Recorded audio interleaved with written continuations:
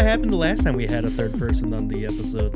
We started off like really awkwardly. Well, no, it's because I think similarly to last time we had a guest, I had a great prompt for us to start with. And then as I clicked record, and it's like the thing where you're like, don't forget. Yep. You got this. This was a great idea. Second we hit record, and then I thought about hitting the record button. That's gone now.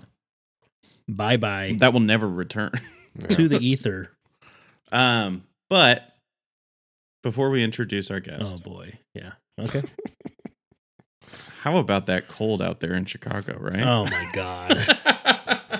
Oh, no. I thought you had something. I don't. But I will say, before we get into our normal talk, I'm going to just have a little bit of I need to get this out there into the world, and then we can go into our intro. But what I need to get out there into the world, where's the right place to look for like local music that's easy to find and well organized? Because we're doing albums of the year for 2023, and this is the DMGT podcast. This is the DMGT podcast. I'm one of the hosts, Spencer. And I'm Danny. And with us today, we have a guest. Good job, Spencer. I got us there, okay? I got us there. It maybe wasn't the cleanest, but we're fucking here. There's three of us. You get to deal with three of us today. Pat Kane I will say, on the call today. Pat Kane. And the Patrick Kane. The one you're Chicago. Thinking of. Yeah. Yes. Recently traded to the Red Wings. Yeah. I think as of today, maybe. Yeah. See, we stay on top of things. I keep up on my own news. Well, hello, boys. Thanks for having me. Of course. Yeah, of course. Pat, thanks for coming on, honestly. Yeah. You play instruments, do you not? I do. I have a guitar sitting next to me, but I probably haven't picked it up seriously in like 3 years. Sick. So I can play instruments.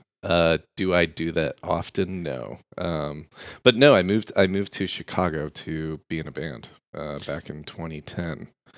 Very fun. That's what I was going to get to. Hell yes. Yeah, so I used to play music up until a couple of years ago.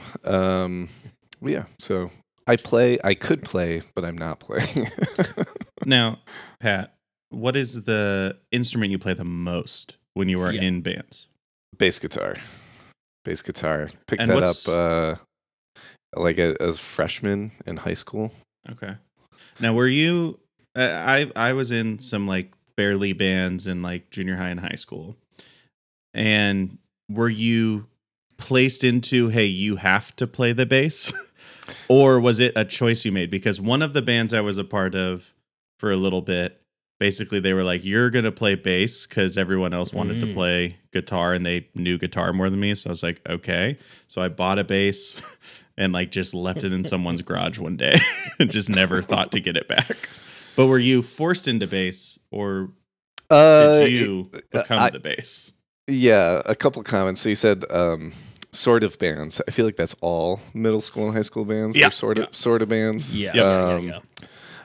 No, I wouldn't say I was forced, but it was presented to me like my buddy just got a guitar. We were both super into Blink-182, and he's like, well, I'm the Tom DeLonge. Now you need to be the Mark Hoppus.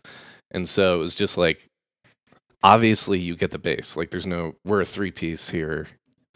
We got guitar take, and we'll figure out drums, but like bass is the next one. So I bought a bass off of my brother's friend, and my brother had this really funny joke where like he sold me this bass, and then he kept telling his friend that like I was convinced that like I was in that kid's band. So he kept being like, dude, Pat's so excited to play with you. That's a good bit. And he was like super nervous because we didn't know each other at all. And also that kid played bass. So it's like, oh, that's good. We're going to have two basses. That's great. Anyways, that still makes me laugh. But I have one final bass follow-up question. Did the movie I Love You Man help or hurt your affinity for the bass, given the meme culture of slapping the bass man? Oh boy. I would say it had Great question. Good, I'm going to ask the hard hitting ones. yeah, good question. I would say it didn't have an impact, mostly because I missed that movie when it came out, and I think I mostly missed the meme. Oh, wow. So I've only heard it in Saved. retrospect, and in retrospect, I can laugh about it.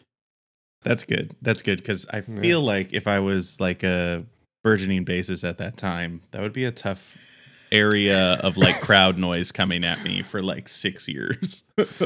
Yeah, no, it's all people would say to you every Yep. time they'd see you. It's just what they say. It's the go-to. It's like when people see my ID in Chicago and they go, "Oh, Patrick Kane Uh-huh. of the Chicago Black." It's just like an automatic response to It's a like thing the that thing, exists. the thing that an uncle would say to you for the rest of your life because the one thing he's been able to retain is your name because it's a hockey player, and then slapping the bass so he plays bass. That's it. Yeah. Nothing else has ever tracked with any of your uncles. Dude, and it works once a year. You can Oh, bring yeah. it back up. It's like, oh, he hasn't heard this in a year. He doesn't hear this every day of his life. Yeah, yeah. He won't remember that this is the only thing I say to him. No, we do. Everyone it. does. I love it. Now, Pat, I got one more prompt for you before we get into our topic, because today we're talking about 2023 best albums of the year, and we talk about music quite a bit with our friend Pat here. So we, let's get someone other than just Spencer and I screaming at your ears. What is your favorite song to play on bass, and at the same time, what is the best song you know on bass? The answer might be the same. Like it. I feel like Sweet I've child always of mine, had both. I mean, going back. So here's the thing. I'm not like a trained bassist. I don't know scales. If you showed me like traditional music on a thing, like on a music sheet, I wouldn't isn't know that all what the of hell us? it means. It's all guitar players. Yeah, so for me, it's like I can't even name a classic song where it's like, oh wow, that's the classic bass song. I have no idea. But thinking back to a song I would play all the time, because I thought it was awesome, and then it became a meme because I played it so much, was "Carousel" by Blink-182. That's a good There's one. like the I like extended that. version with the like high bass intro. That's a good riff, yeah. That is like what I practice to all of the time. That's cool. That's a good one. So yeah, that's fun to play, and it sounds cool. Yeah. Yeah. I like it. that. I like it.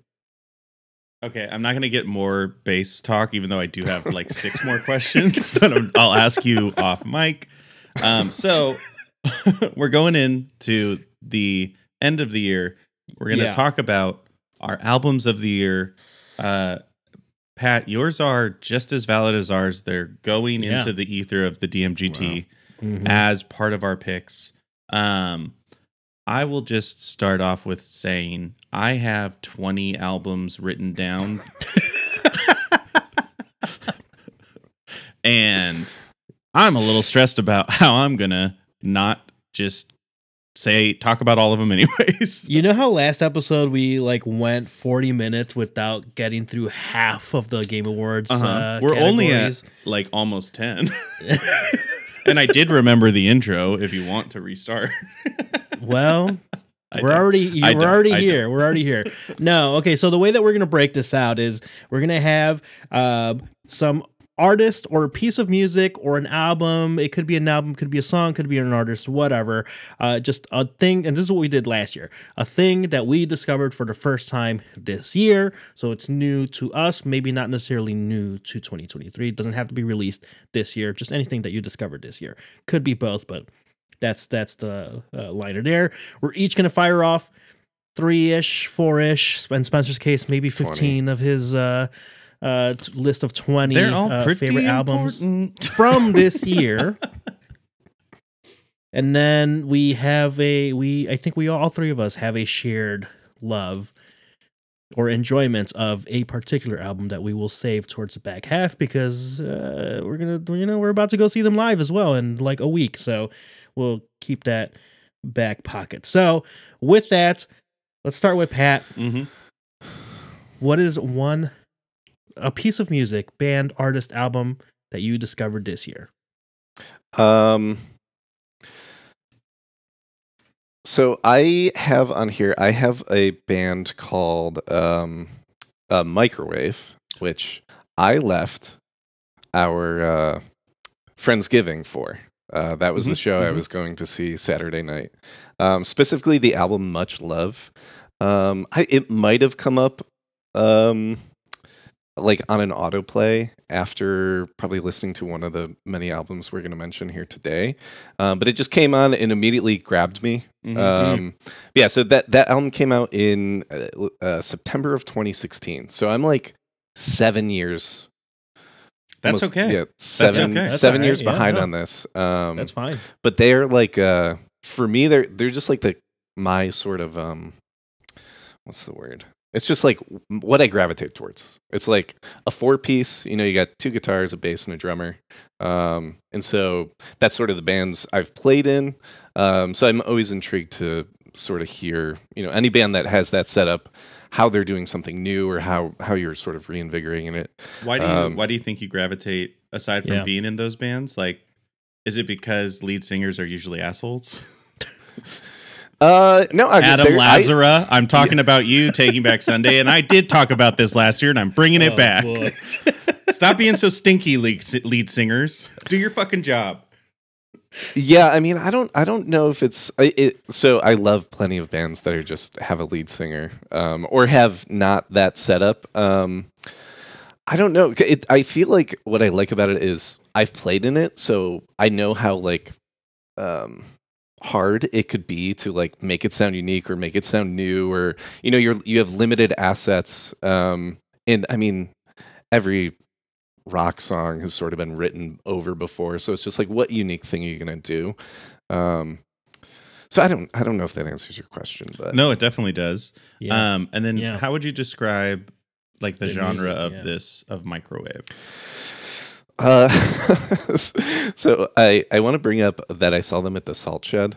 So I saw Microwave at the Salt Shed, which just sounded like I was making up a reason to leave Friendsgiving. It really did, and you left quick. Like, I was like, you guys, microwaves on in 30 minutes. No at Salt Shed. No indication that you were leaving early in any form of communication that we have available to us. You're walking towards the door. I was outside. I came in. I see you leaving. I go, Pat, where are you going? You're like, hey, I'm leaving. And I was like, you weren't going to come out and say goodbye on Thanksgiving? I mean, I get it. I said bye to Jay, and that was about it. Oh, okay, that works. Ran out. Yeah. He would have communicated for it. Yeah. It's like Jay, tell him I said bye. How do they sound? I feel like it's like proggy rock music, not like an annoying like prog way. But yeah, it's. I mean, their songs are like pop format. You got like verse, chorus, bridge. They break it up a little bit, but they're writing traditional rock songs. I mean, they're playing Salt Shed. They got to be pretty popular. Yeah, they opened for the Messingers, which I don't really know, but they were like, oh, this is a staple out of Philadelphia. I also don't know them. They've been around a long time. Yeah, it seems like they've been around for like 20 years or something like that. I think they're actually doing a 20-year tour right now. I think that might be what you went to. Yeah. So that explains the early departure. Sorry. This album specifically, I was trying to think about it today. I'm like, what does this sound like? Because this sounds like something I've listened to before, and it's sort of like reminding me of something. What I came up with was, it sort of sounds like brand new, like Deja and Tendu. Oh, okay. Or maybe some of their heavier songs, like the album that comes out after Much Love, is maybe a little heavier, more like Devil and God or Raging Inside of Me. I think that was the brand new album after that. It was. But they sort of hit that spot where it's like they're writing pop rock songs, but they're just a little more proggy and a little more interesting than that traditional format. Man, I've been wanting to fill a brand new size hole in my heart, since that last album came out and all that news came out. Yeah. Because it's like there's some music you can separate a little bit from the artist, but like brand news is so personal that I'm like, yikes. Yeah. But that's Super Microwave. Yeah, no. So that I was thinking about it. I'm like, well, great. Just like you're saying, it sort of fit this like hole where it's just like brand new. I listened to. I mean, what those albums came out like 20 years ago. Yeah, 2009 I think is The Devil and God. It's fucking crazy. Yeah. So it's filling a like a 15-year hole I didn't know I had. Yeah, it just popped on, and I'm trying to think like why. It just grabbed me immediately. It was just sort of, and I was going to ask you all sort of like just going through this list, sort of what your criteria was, because one of my criteria of like the albums that like I was going to bring up today is sort of just like it immediately grabs me. It has a good energy, and it just makes me want to listen to the next song. And this album definitely does that.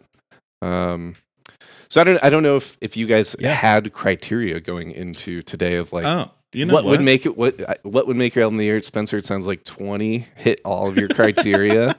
So yeah, no, that's a good question, Pat. That's great hosting. We should have talked about what goes into our thing. Danny, do you want to start? I was going to bring it up earlier, but you should have, because we're shitty hosts. I was just like, these aren't. This isn't my album of the year. I mean, if this came out this year, it would be my album of the year. But I was like, maybe I'll bring it up once we get to the next album. But whatever. So for me, at least, there's a couple of things. So there's like the aspect of me, and you and I talked about this after the Blink album came out this year. For me, there's the aspect of like how much that I personally find enjoyment out of this, and then there's also the like how technical is this? Like all the snobby crap of like, is it produced well? Is it mixed well? Can I like hear proper separation of like instrumentation and vocals? Is all of that like, hitting the sweet spot? On top of like how unique is this in the space? Is it, trying to bring any elements back from the past with a fresh twist and all of that? That's what I go off of for like what I considered quote unquote the best for the year. Sometimes the two overlap. Like sometimes some of my favorite things are also technically good, but sometimes they're not. Sometimes I have an album and there's for sure one on here that's like on a technical, lyrical spectrum is just very like nothing, not a ton rather, that hasn't been done before, but just enough of a little tweak that like it hits for me and it works. But that's normally what I do, and I think with Spencer, when we talk about music a little bit, there's almost like unspoken understanding that that's kind of how we're approaching it. Even though we've never like explicitly like wrote out like what the parameters are. Yeah, I think like because we talk so much about technology and video games and just things that are like all of the things that we like to talk about are kind of, there's some similarities to them. I do feel like we always think about what is like you would call the best, like in the sense of like how do the Grammys pick that artist? They have some sort of version of it, but it's basically just who was most popular. Ours is we do it a little different because I think it's usually also something that we liked. It's never like this is the best, we think it's terrible. But it's like this is why we think this is probably like the best album of the year, because it's hitting what we think is like the most things that most people would like to hear, right? And it doesn't always mean the most popular, but it's like I think when I think about like the technical production, just like how much of a down the middle fastball is this hitting, that might be the best album of the year because it's going to touch the most like quadrants, right? But not necessarily popular, because popular can also be shitty, and I feel like we'd like to have it be an album we both actively like. But then the other thing for me, feelings are like a huge part of like how I choose my favorite album of the year, and it's like a little different depending on like what the year's giving me. Like I think last year we had a pretty sad year, Danny. We had pretty sad year. Re-listening to that podcast, I was like, the list. I was like, oh yeah. It was rough. Like mostly about dying. That was the theme of last year. Yeah, and we'll see if that holds. But for me, it's really like how often was I listening to it?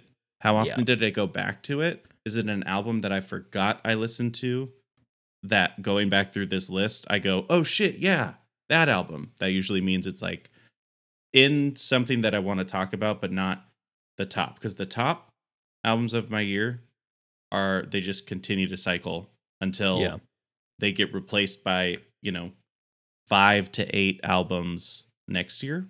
Yeah. But that takes, half the year sometimes. So for me, it's really like what makes me feel the most, because like music is a way for me to access feelings. Yeah. And for some, I know music is a way to block feelings or get around feelings. But for me, it's more like if I'm listening to a sad album, it doesn't mean I'm going to be sad. But if I might need to be sad, a sad album could help. Or if I'm angry, an angry album can help. You know what I mean? Like, so vibes and feelings are a lot of what I think about. But that's also like anyone trying to... That's just music. Yeah, I think anybody trying to like ascribe a more professional version of like picking your favorite art thing. I mean, it's all just what we vibe with. Yeah, it's all subjective, ultimately. even with the game stuff. Spencer, what's your discovered thing of the year? So, on the topic of death and dying. Hell yeah. So my discovery of the year. So everyone on this podcast discovery of the year knows that I love Code in Cambria.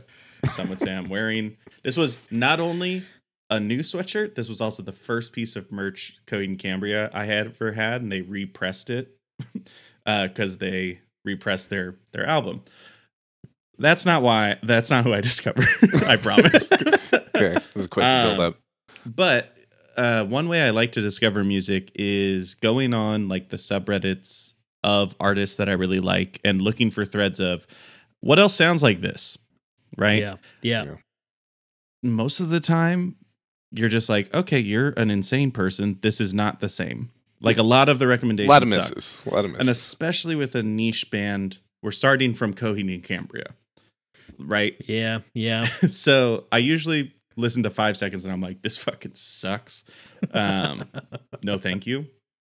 But I saw one this year, 3 or 4 months ago, and it was this band called Narco Debut. And they really haven't done anything since this album, 2017. They are not listened to, I would say. like more or less, this like band doesn't really exist anymore or really ever did. Seems like this album happened, and that was about it. EP a year before. The album's called Strange and Ever-Changing Depths, and it absolutely fucks.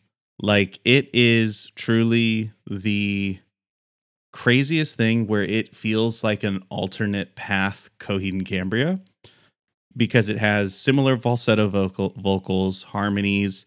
They're definitely fans of Code in Cambria, but it's like if Code in Cambria kept their first album energy for farther into their career, like more of the, like, not pop punk, but like prog punk, kind of like a true nerd shit kind of vibe, where they got more grand as their discography went on. But this album it's a fucking front to back awesome album. I've shown it to a couple people just like that I've noticed liked similar types of music, and like everyone I've recommended this to that actually really likes Code in Cambria, there's like 5 people I know in my entire life. All of them were like, oh shit, this is really like Code in Cambria. I really like this. But yeah, it's Narco Debut. I really would love them to make more music or just tour with Code in Cambria, because that would be such a meal to eat. Do you know if they're no longer active, or they're just like they haven't put something out? I don't think they're active, just based on there's nothing about them. Yeah, the last piece of music in 2019. Yeah, 2019 was this album. Yeah, I mean, I would love. That's not that long. I mean, it's long for a rock band, but it's not that long for some artists. I know. But it's really good. I enjoy it. I think both of you would like it. I have it playing in the background right now. Got to check that out. Very cool. I like that. I'm going to keep the thread going with the rock bands here, baby. And I'm going to go with a band called Teenage Wrist. So they just put out a album like in September, I want to say. I literally had just had it up. Yeah, no, August 4th. So this is a very like they've been around for a bit. They started making music in like 16, something like that. 2015. The first couple of singles that are appearing on like Spotify and stuff. But this one also kind of in that same vein. They're a little bit more. I think they lean a little pop punk, but with a slight edge more on the punk side. With like it's like really chuggy and full bodied guitars and bass, which I think is nice. Sometimes I feel pop punk misses or like cuts down on that a little bit too much because you're trying to satiate like the pop side of things. Even though I do love that genre. But this one, I don't know. This year I've gotten back into. Normally I'm like a very like metalcore and like that side of the spectrum with like my heavier music, which isn't like super heavy for like the real hardcore like rock listeners and metalheads. But the less like more rough around the edge, like guitar tones and like slight screeches and slight like, the distortion, not in the like guitar pedal sense, but in like the audio soundscape sense, I've leaned into quite a bit more. Fun album, not quite as like in depth, I would say, as like a piece as some of the other stuff that we're going to talk about here in a little bit, but I don't know. It's like one of those where it's like, okay, this seems like a couple of dudes that are kind of finding the zone here a little bit, and the sound can continue to evolve. They do have a couple of songs that are like hitting a couple million streams, so it's not like they're super hidden. They have like 170,000 monthly listeners, but that has really increased this year, especially since that album began. They were like sub 100K when I first heard some of the one of the singles that they released before the album came out. So that's a fun one. Just mostly two dudes. I think sometimes they have a third band member and then like touring band member, but they're just crushing out. It's like one of them does like all the guitar, bass, and vocals, and then the drummer does other background vocals and secondary guitar as well. So like they're producing this in-house themselves, multi-instrumentalists, and then like now that they're playing some shows, they bring on some other folks, but that's a fun one. That's a little bit more on the punky side of the pop punk spectrum. Sounds good. I mean, where did you find it? How did this come to you? This one was a comment that I saw on TikTok for a video that was about a different band that we are going to talk about later today. The old Hot Mulligan. Spoiler bit of a spoiler. alert. Sorry. No, so there was a comment in there. I was like, oh, blah, just like people discussing and then threads with each other. And then I looked it up and was like, oh, this is pretty good. Pretty good. Hell yeah. Okay. I can't be the one to drive what's next because I put a bunch of categories for myself trying to narrow it down. So what is next, Danny? All right. So let's start going into what our favorite albums are. I would love it. It doesn't have to be this. I would love it if we switched up the genre for our very next recommendation. Because we're very rock band heavy right now. And I know that all three of us have very diverse music listening tastes. So let's switch it up there. Keep the audience engaged a little bit. Pat, you're up first. Sure.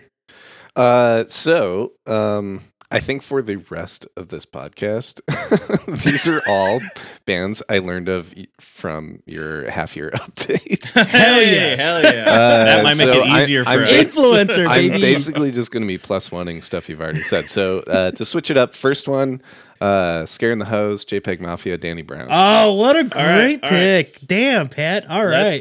Let's take a couple minutes. We don't have to rush through it, Pat. It's not a list. No. Let's talk about it because now I don't have to bring it up. So you're opening up a new choice for me. Let's talk about it. Yeah. Let's talk. Why do you love this album, Pat? Yeah, I mean, I remember I was talking about this when it came out, and the production was divisive. But for me, the second this album started, I'm like, this is this is awesome. Like I was saying before, like when I put out an album, it's like what immediately makes me feel some kind of way, some kind of energy, like Spencer, you were mentioning, sad, mad, angry, energetic, whatever. What makes you feel a type of way, and what makes you want to listen to the next song? I feel like this album I was listening to it today, or the last couple days, for the first time in a while, and I was like, man, I can't believe I let this fall out of rotation. It's just one of those albums that, like, I feel like it just slaps. Like every single song is just, well, I won't say every, I think there's like one song that's like, well, this is whatever. But yeah, it's super energetic. It just feels like, I was like thinking, I'm like, man, this sort of hits me in a way like a grind band does, where it just like hits your ears, and by the time you're like, you'll get to like a hook or a part that's like, okay, I'm gonna bob my head to this, and like that's cool, and then you'll go immediately back into like some crazy stuff, and you're trying to follow it, and then you hit that hook again, and it like feels good again, and then at the end of the album, you're like exhausted, like audioly, but your ears are tired, but you're like super satisfied. You're like, man, that was like awesome. I mean, you're totally right. Like on like immediately the moment this album starts, I think that sample is like really good. Like right away, it's a familiar.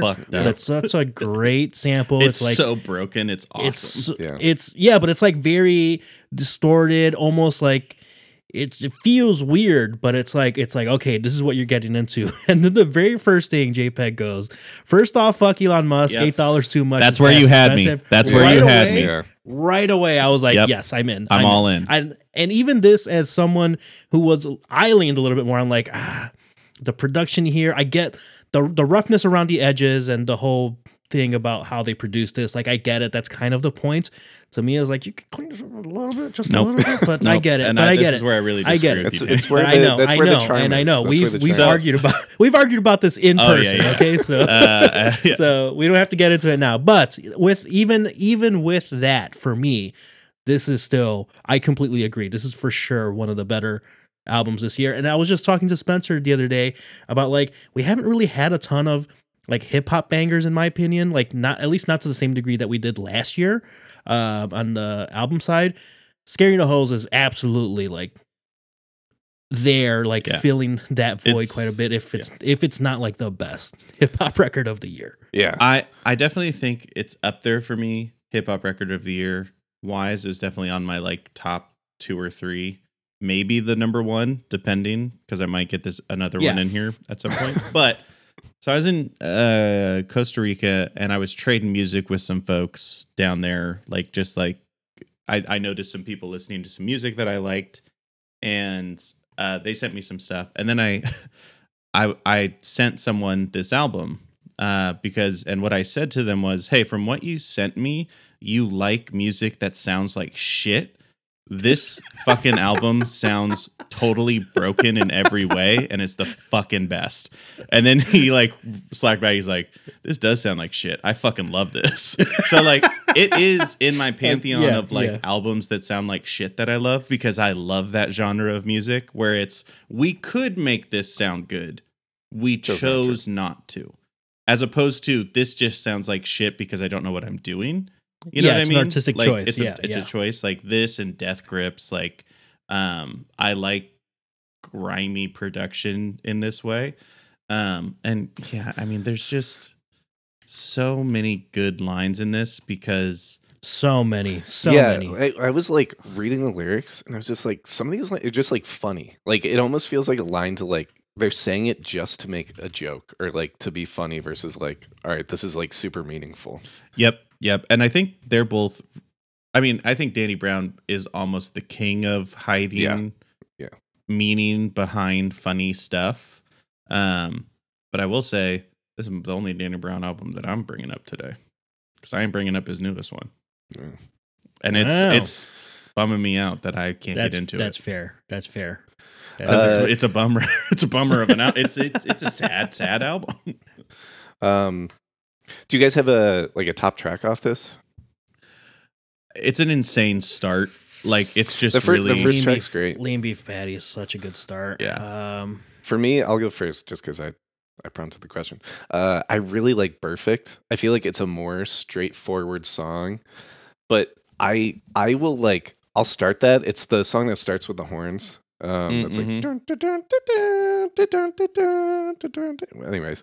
Yeah. No, And I'm he starts rapping and then the beat drops in. I just like the beat drop on that song is just awesome. Like I'll wait for him to finish his verse and I'll just bring it back to that beat drop again just to like listen to it again because the way it like his vocal delivery hits like with the bass drum and the beat just sounds so cool.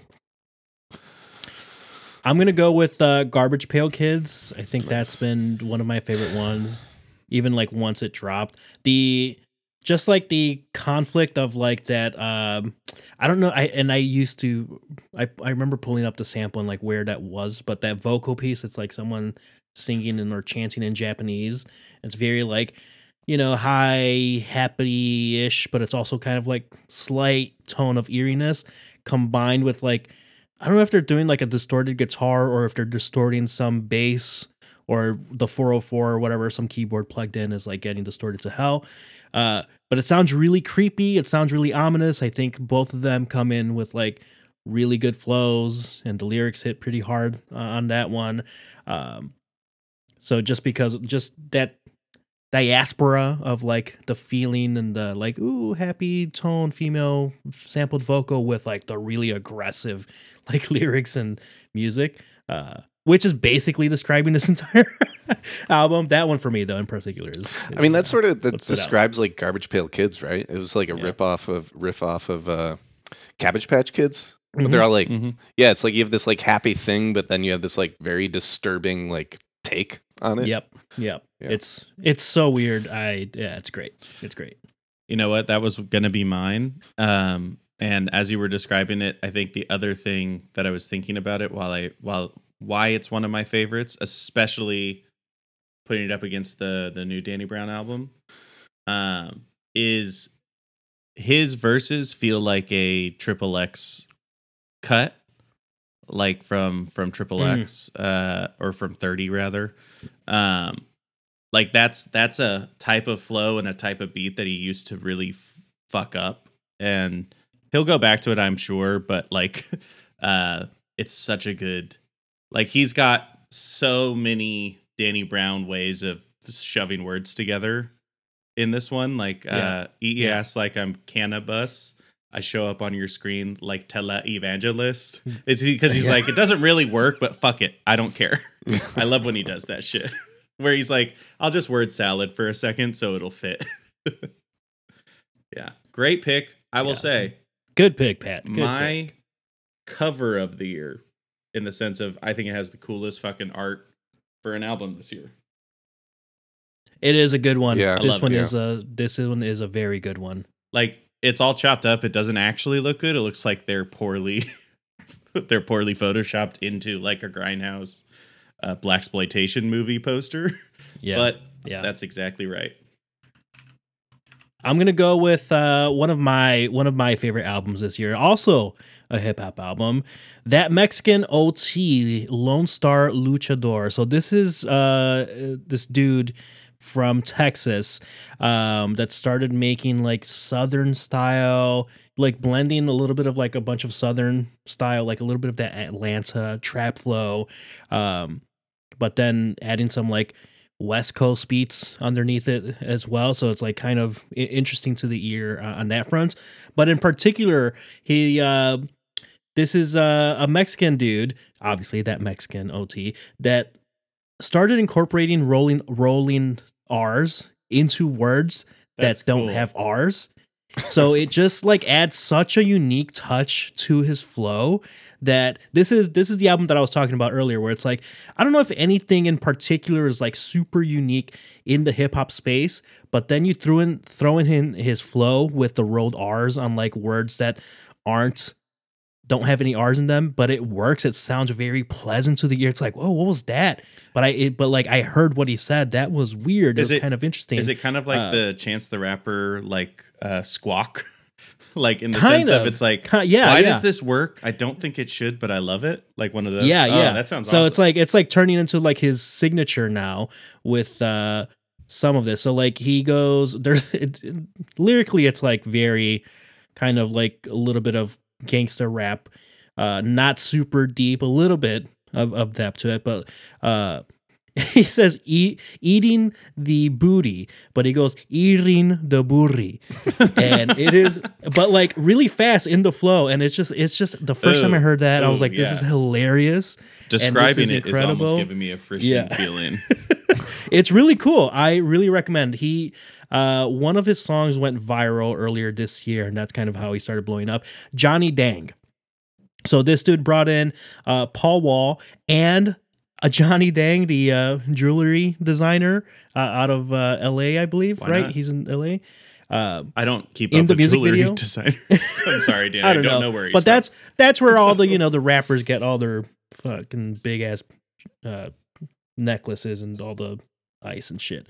And it's just like a really fun time. This is one of the few hip hop albums this year that I'm like, this is just from start to end, just straight bangers. This is just straight banger. It kind of felt reminiscent of like the Baby a few years ago, where he had Kirk drop. When I was like, okay, this is just banger, banger, banger, banger, banger.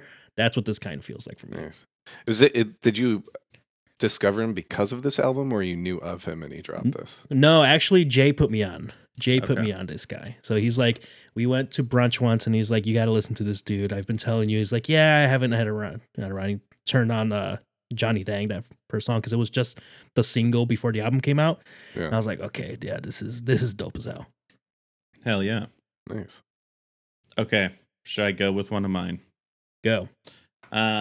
So to switch up the genre a little bit, I'm just going to give a couple shout outs, and I promise it's just the titles of the album. And then I'll get to kind of this category for me. So this category that I'm going to say right now is my pop album of the year, my female pop specifically album of the year, because Danny, I got to talk about female led pop. Yeah. It's really the only pop I like, and it's one of my core genres of music that I like. So couple honorable mentions: Yeji's With a Hammer, early album of 2023. Yeah. I love everything Yeji does. I really want to see Yeji live. She seems fun. Pink Pantheress. Pink Pantheress is great. And you know what's crazy? I honestly thought her name was Pink Parentheses this whole time. Never said it out loud. Then I looked at it before the podcast, and I was like, it's not parentheses. It's Pantheress. It's honestly, I will make a band called Pink Parentheses, because I was like, that's a pretty fun name. I think you copied and pasted and didn't type it out yourself. Otherwise, you would have typed out parentheses. Yeah, I don't know how to read.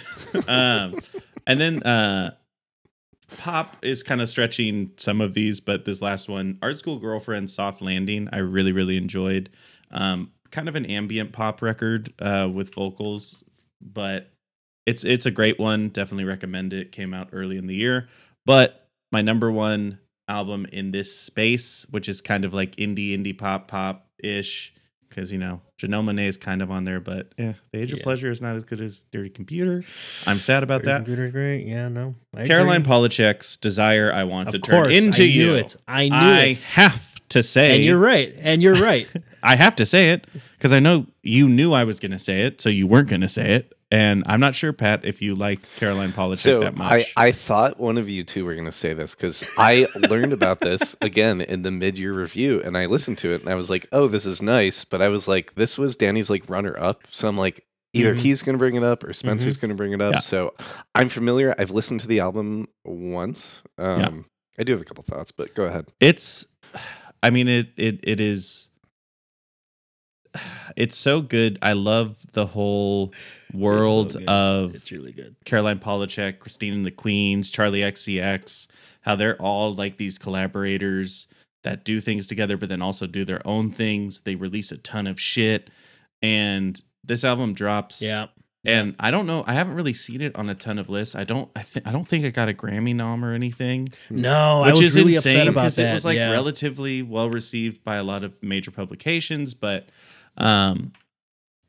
just pure ear bliss on Welcome to My Island, the first song. Like, effectively, if you are like not sure if you're gonna like the album, if you get to the chorus and you don't like it, there's something wrong with your ears, because it's really hard to not like. It's so lush, it's fun, it's a little bit of a bop to it. But it's got a best engineered nomination. Okay, That's it did. Single nomination. Did she engineer it? Which is still. I think she engineered it. No, she did not engineer it. Damn it.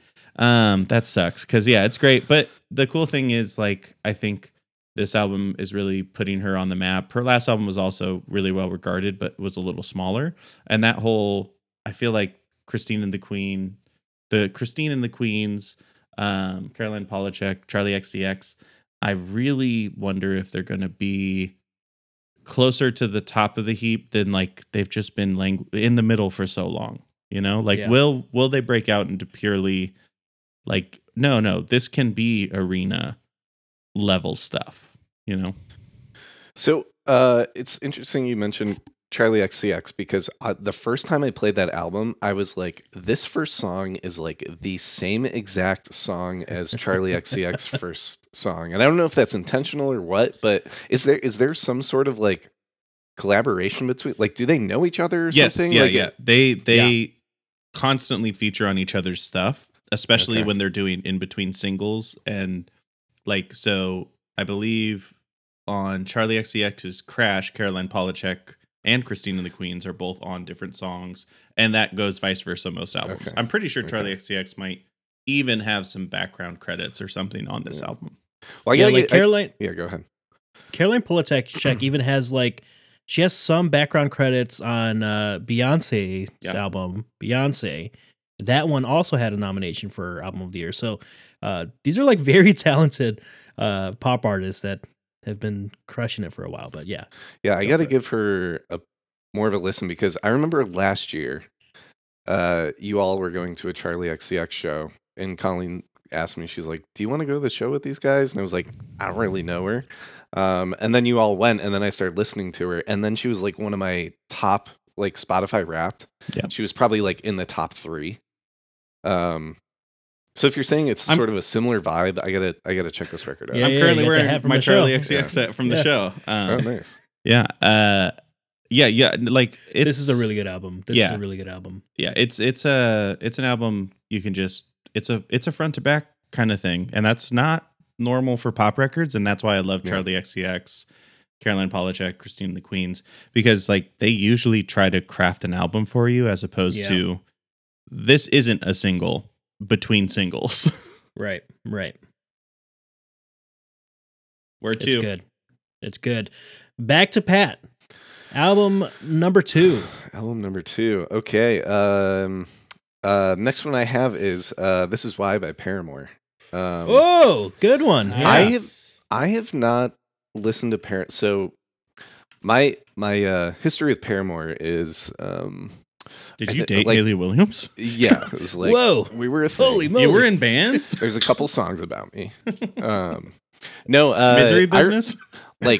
Pop punk, that was like what I was into, like high school going into college. And then I forget the first album, but it had the song Emergency on it. It's like their very first LP. Yeah. A friend showed it to me, and we're both like rocking out to it. We're like, oh, this is great. And then was it Riot? Is that the... Yeah. I think that's the second one.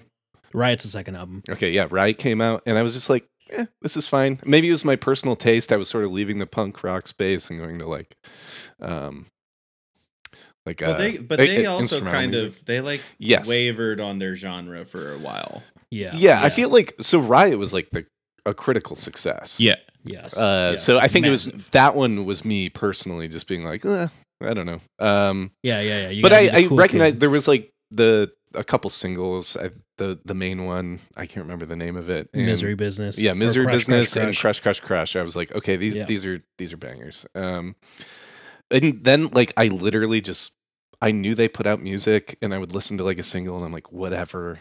And then I saw your recommendation. I was like, I'm gonna check this out. And again, immediately, it's like that first song. This Is Why, it's the title track. Mm-hmm. I was just like, this is great. And what pulled me in, and my friend will joke about this. If there's good sounding bass Mhm. on an album, I'm immediately just like, all right, this is getting like a plus on everything. Like everyone might think this is mediocre. I'm gonna think it's just a little bit better than mediocre because the bass playing's so good. So I will be drawn in by, and same with that Microwave album.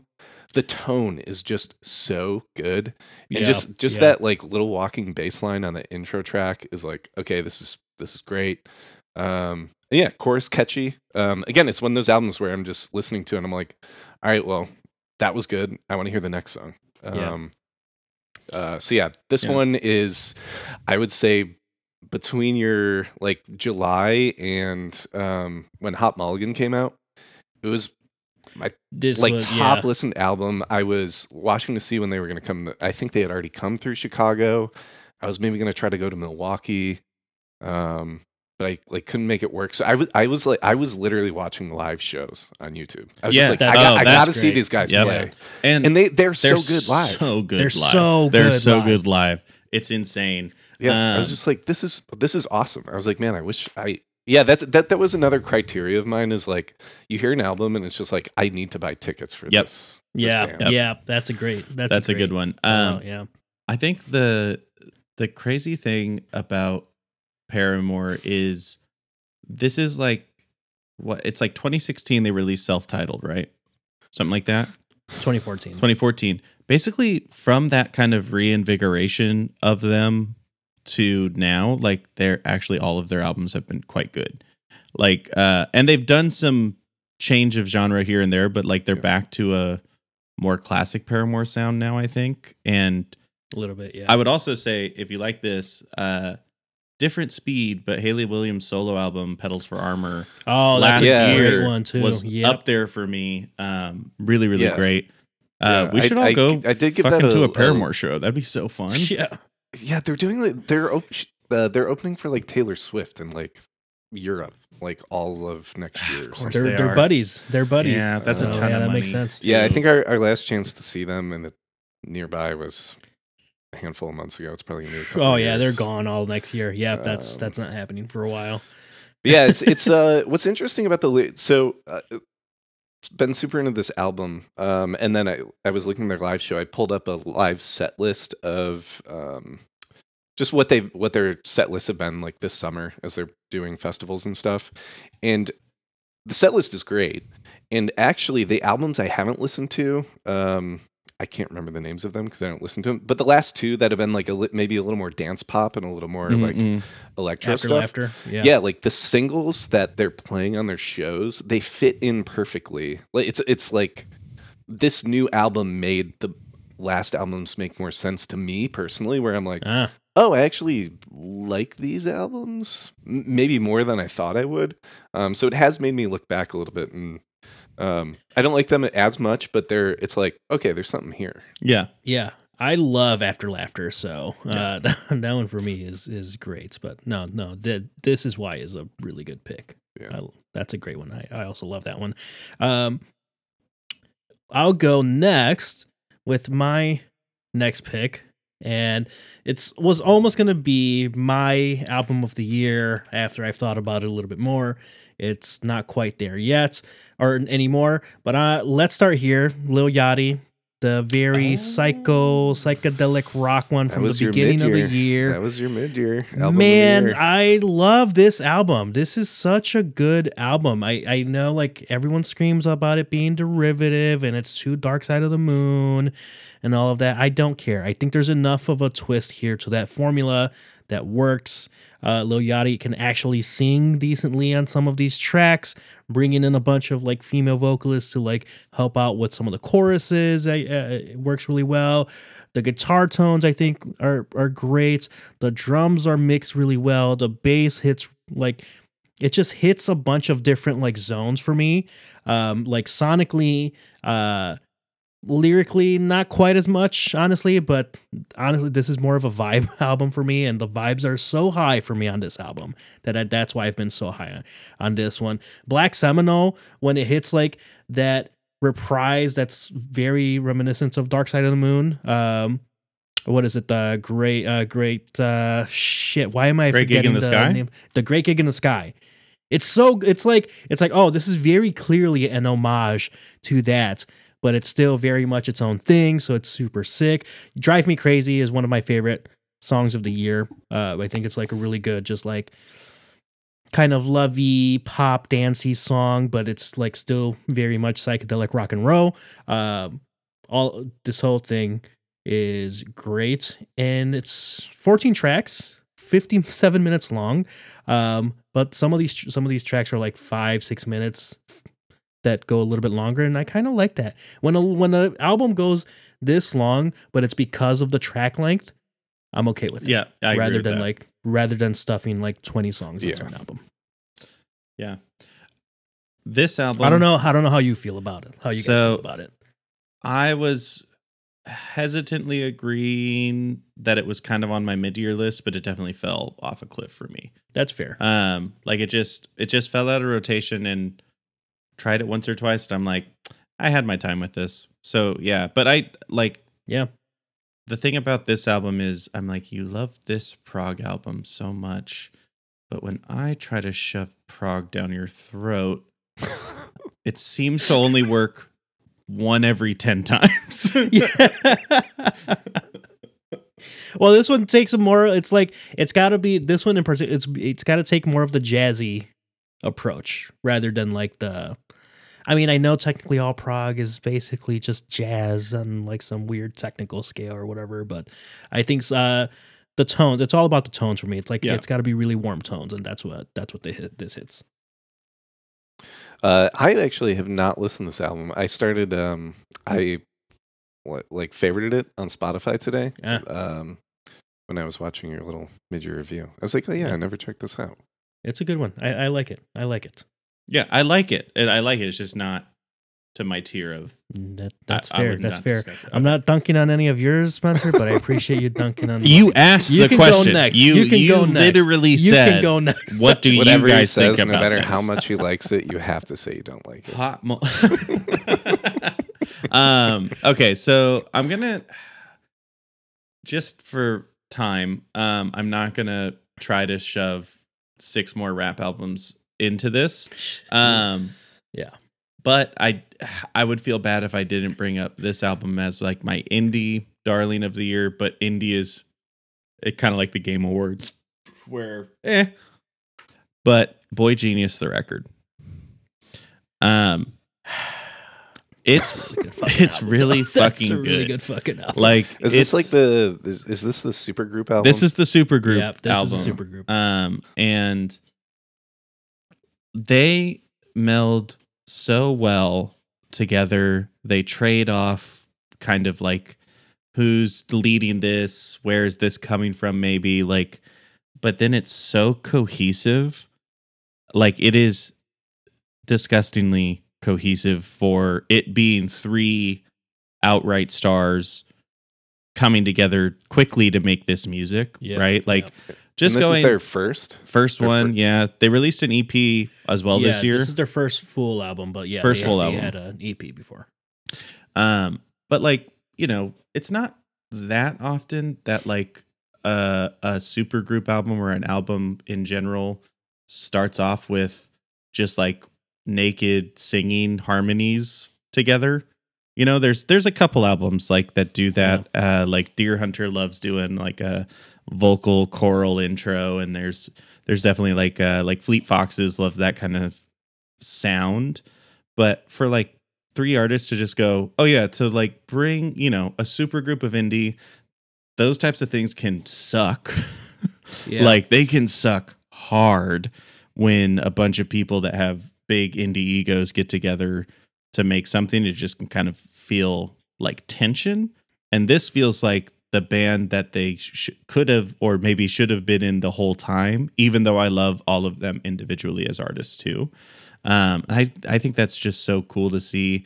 And it's also like, it just feels nice because I'm like, oh, so like they're just going to get to like hang out with each other for the next like couple years touring this like album. And then like it's gonna influence all of their solo stuff, and it's gonna like kind of, because they're all kind of people that have kind of shifted around what does it mean to be this type of artist being so popular, right? Like they're huge, like Boy Genius, but also all of them are quite big now, like playing Letterman all the time and shit. Not Letterman, you know, like what's the new version of it? Stephen Colbert. But you get it, the same show. They're playing Johnny Carson. They're playing fucking Carson, dude. Craig Ferguson's out there with his little robot friend. So were they just friends and they're like, let's make a record together? Or were people like, hey, I'm going to put these three people together and hopefully they do something good? No, they were friends, right? Yeah. They came up together, kind of. And is They the came up intention together- to write more music, or it's just like, let's do this one thing fun, or this fun thing once and move on? I don't really think they necessarily like put labels on it from what I've read. It's more like there was overlapping in like I think two of the three were touring together. They had toured together and then they started writing some like features with each other and then they're like, you know what, there's something here and you know what? or like filling in during tours Yeah. of like, oh no, I'll do guitar for you tonight. Like that's fine. Yeah. And then it just kind of was created. Yeah, and very cool. organic, at least from everything we've been told. Yes. Which I believe. This is a really good. It's crazy. The crazy thing about this album is that each of them have their own like musical identity or like signature styles that all come through in this album, but it's also like evolved into a cohesive thing at the same time, which is what you mentioned earlier, which is I think is super cool. Very glad. Yeah, I don't know if like it counts as indie. Indie's like more of like the genre. It's become more of a genre rather than like what it actually was in the beginning. That's true. But super cool that this one got nominated for Album of the Year. I think that like that's gave pretty the Grammys awesome. back quite a little bit of credibility back to them. I think, at least for me. Yeah, and it's crazy because they released the record on March 31st. They've already released a new EP, like came out last month. Like it's really fun. I hope that they do a couple more because sometimes you do only get one or two from these super groups. Yeah, which is always nice when you get them.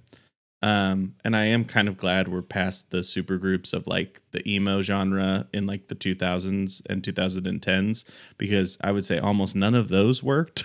They were all bad, basically. But this one works really well. And so, that's on my list.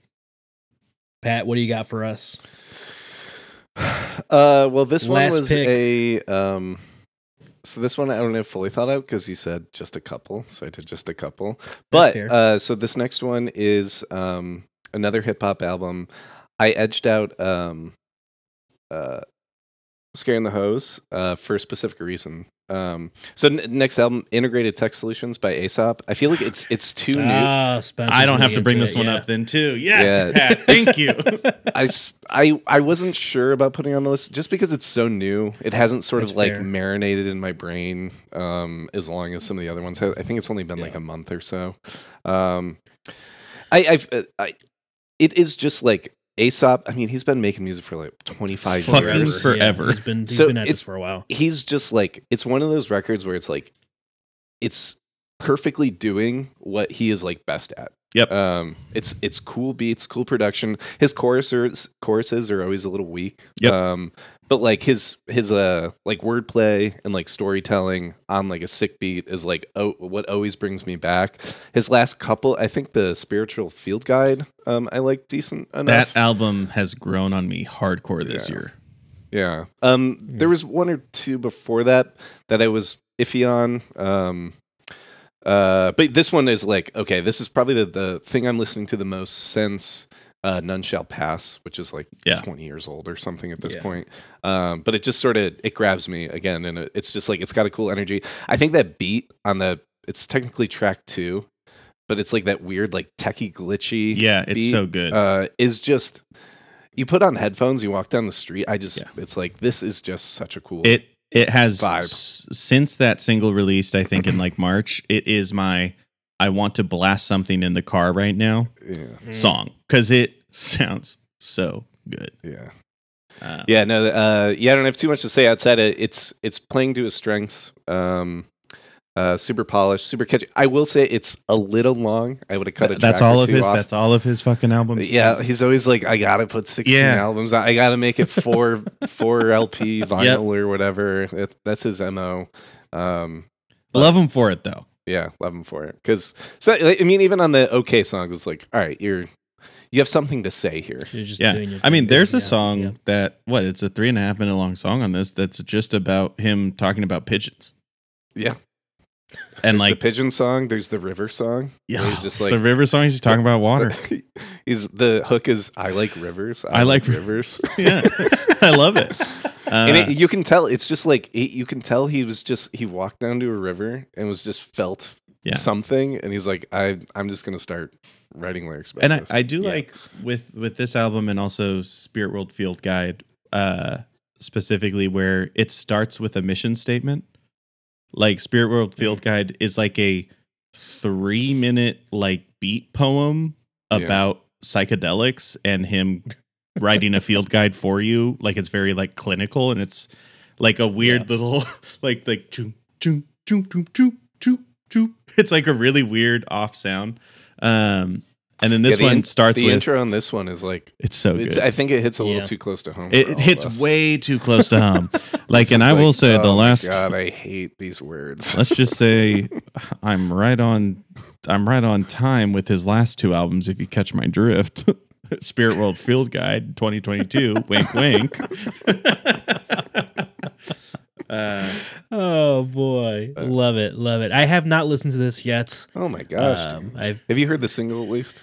No. Oh, Danny, you're gonna like it. You're gonna like it. I'm just gonna leave it there. Do you not like?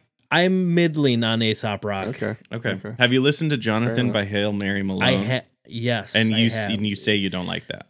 I didn't say I didn't like it. That one I like. It's just I don't love it. It hits a very specific lyrical miracle realm for me that I'm not enthused with necessarily all the time. You don't like lyrical miracles, okay? What's lyrical miracle? Not always. Sometimes like where the words are put together purely for the sound. So you don't like Andre 3000, the ultimate lyrical miracle guy?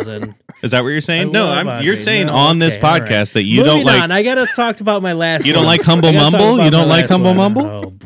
Oh boy. I would be remiss not to talk about SZA's SOS. This technically came out in December of 2022, but it came out well after all of the best of stuff. I don't know if I'm okay with this.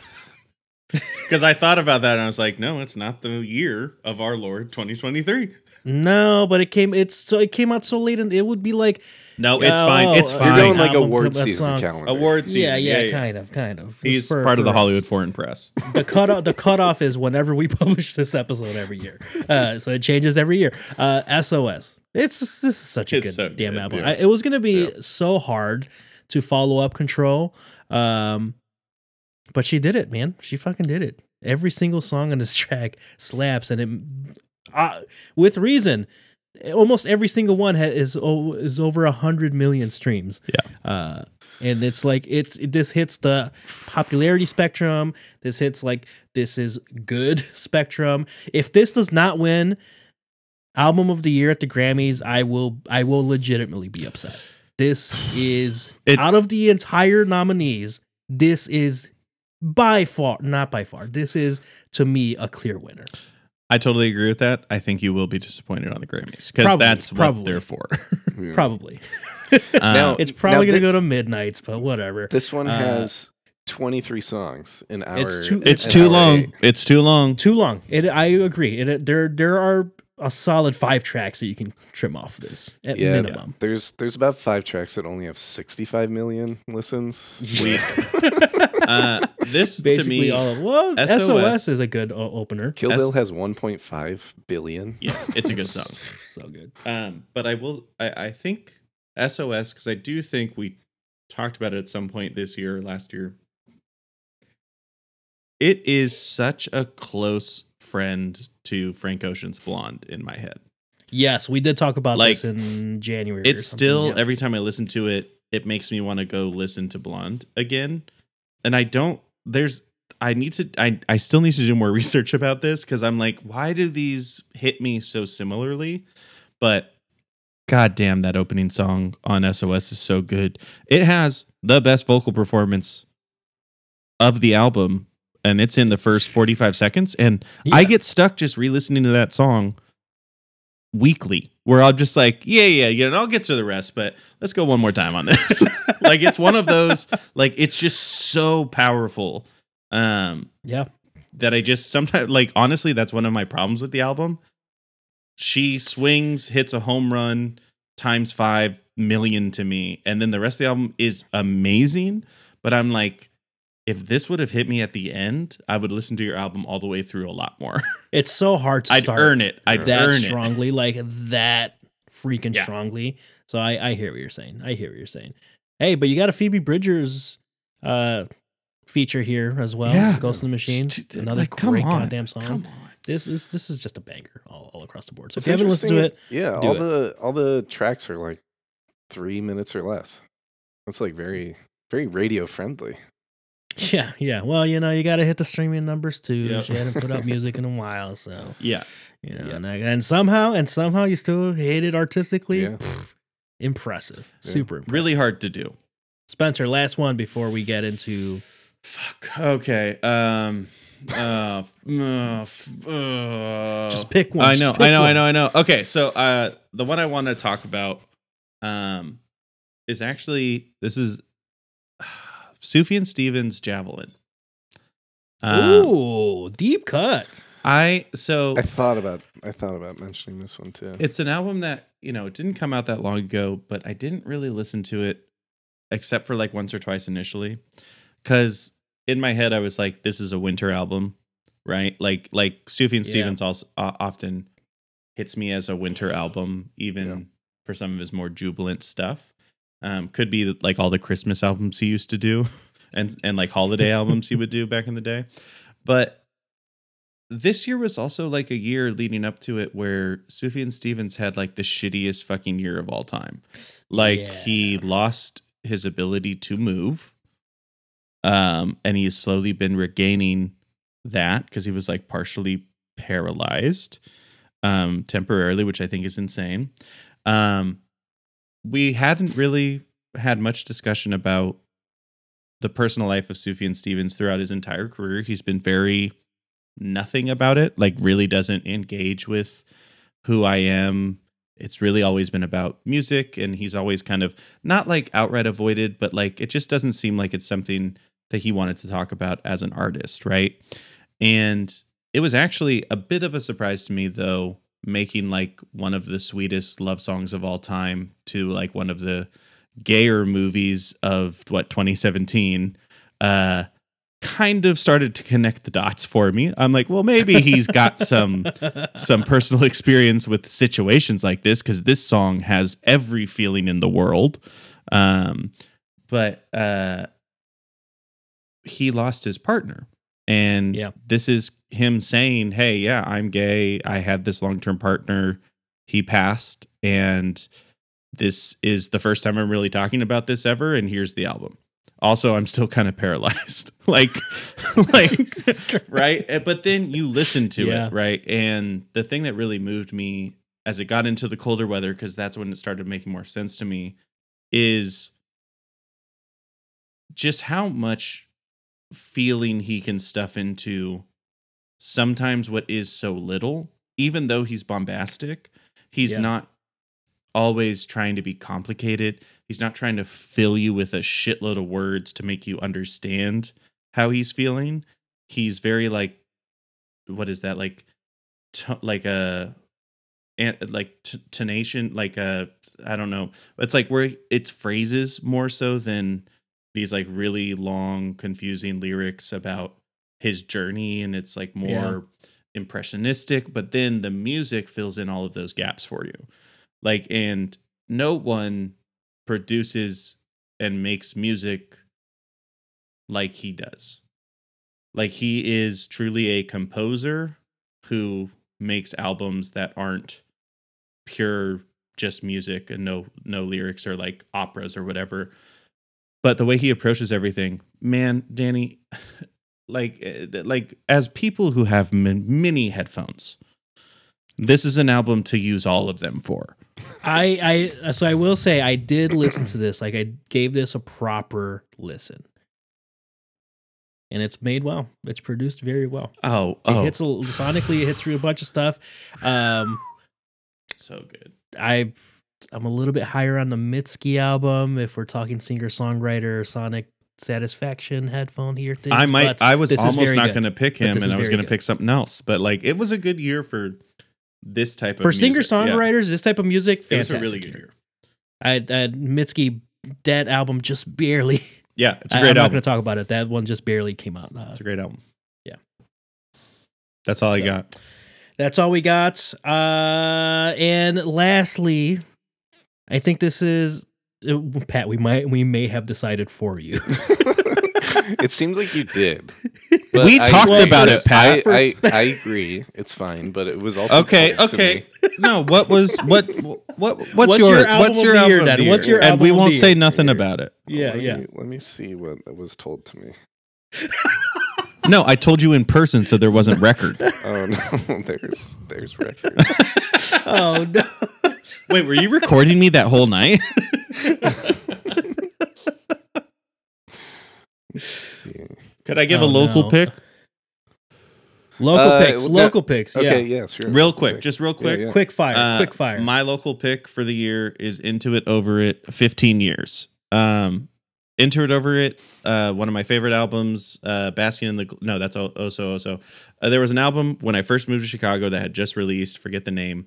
And then this album, 15 Years in Chicago, I'm like 10 years-ish in Chicago. Great album. If you like Into It Over It, you'll like it. And if you don't, you probably won't, because he's pretty specific. Yeah. Mine would be... So mine isn't a local artist, but it's a band I saw locally and discovered this year. They're called Like Roses. They're like a post-hardcore like emo band. They released a single called Easy. They have 2 singles out, but Easy was the first song I heard by them, and immediately grabbed me, and seeing them live was like, this is great. I think they were even surprised by how much the music was resonating with the Chicago crowd. Maybe they haven't been in Chicago before, but we love our Midwest post-hardcore here. So we love it. And I will say, Pat, and this is something I've said on this podcast a lot, that I am the ultimate Midwest emo kid. Truly. I actually think you are. Wow. And I'm just trying might be on top to strive to what you have become and what you've always been. Well, I'll the true teach you what I can. Mr. Midwest emo. Yeah. And there is no shirtless portion of this beauty competition. And they were another band, same show, band that's going to have an album coming out February of next year. They're called Stay Inside. Great. Like, again, like post emo. It just seems like there's sort of a revival of like all these bands that I loved seeing when I was in high school and college. The sound is coming back, and it was great to see those 2 bands play together. I feel like we are entering the 5th wave emo revival, because 4th wave is like where everybody got like math rocky with emo revival music. Yeah. Like The World Is a Beautiful Place and bands like that. I think we might be going back to like, we're doing the fucking good hardcore shit. We're doing, we're tickling the under oath ivories. Love it. And then I'm gonna do a quick cop out on my pick because it's a previous pick. Adon Diaz. We saw him a couple of years ago. He's technically out of Indiana, but close enough. Good kid. He's still very young, still discovering his sound. 19 years old. Just released an EP. Very fun listen. Mm-hmm. You can tell that the sound is starting to mature a little bit, which is very cool to see. So I do think that this kid's got a future here. He's going to be playing on the 15th in December at Shuba's, which happens to be where we saw him last time.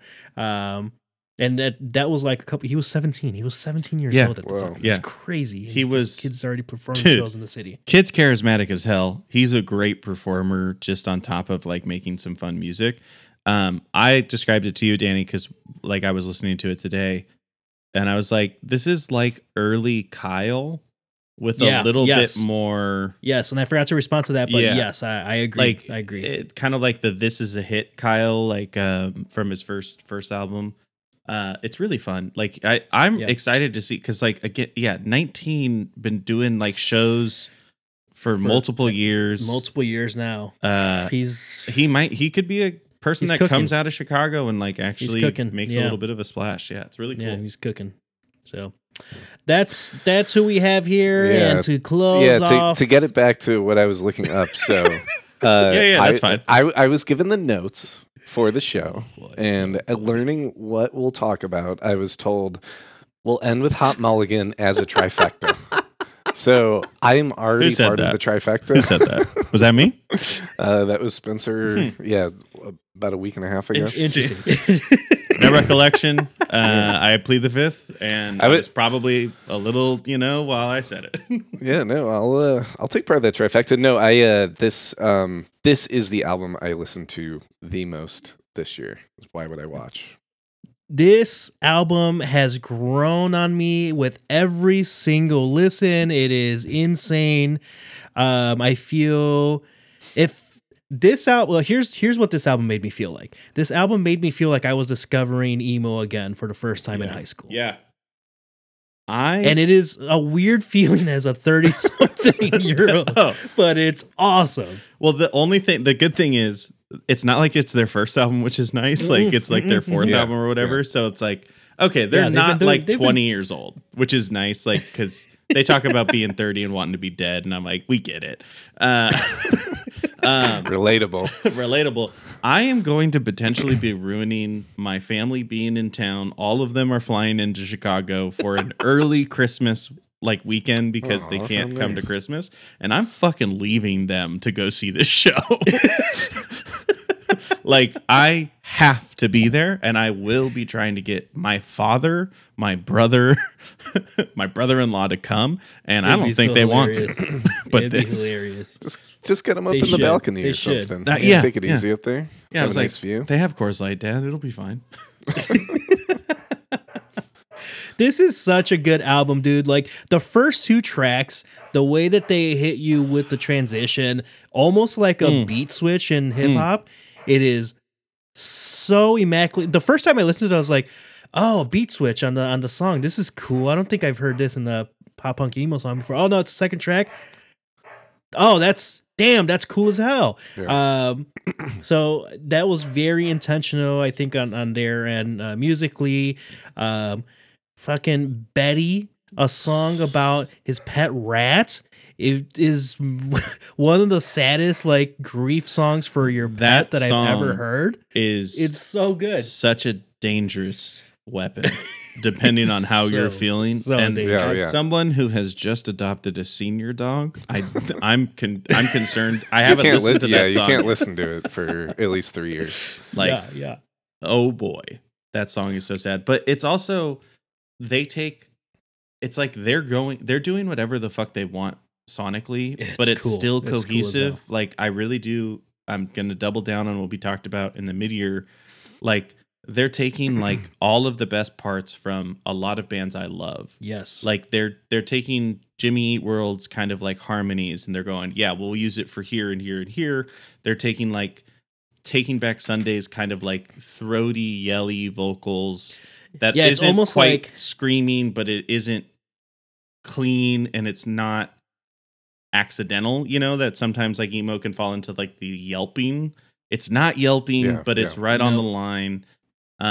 Just musically, it's so well fucking designed. Lily said the other day that it sounds like it's almost bad singing, but it's intentional in a way that it just works. And I was like, damn, that means I've been listening to this so much in the car, and also it's starting to hit for you. Yeah. So that's the thing. I feel like there's certain bands like that where on first listen, it's really abrasive, and you're like, what the hell are they doing? Another band would be Bear vs. Shark. I don't know if you know them. Oh, yes. I'm going to see them in a few weeks, but this band reminds me of Bear vs. Shark in a way where it's just super energetic and just it's organized chaos where it's just they're just gonna like the back and forth vocals. I feel like they complement each other super well. You have something that's a little more scratchy and something that's a little more melodic. It's almost like an At the Drive-In. Yes, where you have like Cedric's like super like abrasive lyrics, and then you have I can't remember his name. Jim. Yeah. You have his lyrics that were a little more like sing-songy. All right, let's bring in some melody to offset that. I feel like they're pulling off the same thing, and it's just pleasant to listen to. Yeah. I feel like Hot Mulligan could make like the best sequel to the Alexis on Fire first album with 44 caliber love letter on it. Like, I feel like they have that kind of swagger on this album, especially with that beat switch in the beginning, because like, you know, famously 44 caliber love letter is the ultimate emo, like switch up from an intro. And I will likely be crying at this concert. Just so you know, I'm pretty sure this because your family's there. No, just like it's one of those types of bands where I'm like, this just might during the live show let out something. Like it's gonna be quite cathartic. For I'm almost crying now thinking about going. The lyrics do hit. There's something like maybe they're the same age as us or something, but there's something like very relatable to like they're not like metaphoric or anything. They're pretty plain in terms of like what they're singing about. They're workmanlike in the best way. Yes, which makes it just like, I get this. I can feel this, even if I haven't felt that exact thing. I can feel something similar. I'm like right there with you when you're singing about this. No, lyrically is it's almost blue collar in a way. It's workman in the best way, especially right. And I think it also is reflected by their top cities that are listening to them: Chicago, Philadelphia, Denver, and then you get to LA and then Charlotte. Mostly very like the top two are sturdy places. sturdy places, baby. With a lot of reinforced concrete. I like the there's also like a little bit of like block party sound. They have some bumpiness to some it. bumping. And I Smoke is maybe my favorite track on the album. It's so good. But also, it's like you with that but also the little like lead riffs. And and you can't tell right away that it's like that style of music because of like the contrast of the vocal. It just, man, they have constructed this best song titles of the year, and easy. I am saying I do like Andre 3000's song titles more than the album, but this is better song titles. That's like post-rock instrumental song titles where it's like there are no words, so the song name can be whatever. You know, it's just like, all right, this is and then it's also arbitrary. A little bit like early Fall Out Boy, like where they had really long, because I do think there's a lot of like Grant That Bottom early EP, Fall Out Boy, like early Panic. Yeah, but they're like, we can't sing like that, but like, and we're a little grittier. Yeah, it's so good. Yeah, it's so good. It's the album I needed. It's called what it's called. Yeah. Like fuck, I love it. One of them's about like, isn't one of them about like jacking off, right? There's Cock Party. Cock Party. That's what Cock Party Part 2. That's the Jimmy Eat World song. Like that's what I think. That's a Jimmy Eat World song that Jimmy Eat World did it right. And that one's great because it's like Cock Party Part 2, better than the first. Like, what a fucking song title. And then it's like, and then you listen to real the song. Sweet. You listen to the song and it's so nice. And it's like, and then it has like really nice build up at the end, the second half. It's like the most beautiful song aside from Betty on the record. And it's called Cock Party Part 2. This is definitely like the Jimmy Eat World if Jimmy Eat World was straight up Midwest emo. Yeah, that's a great, man. Can't wait.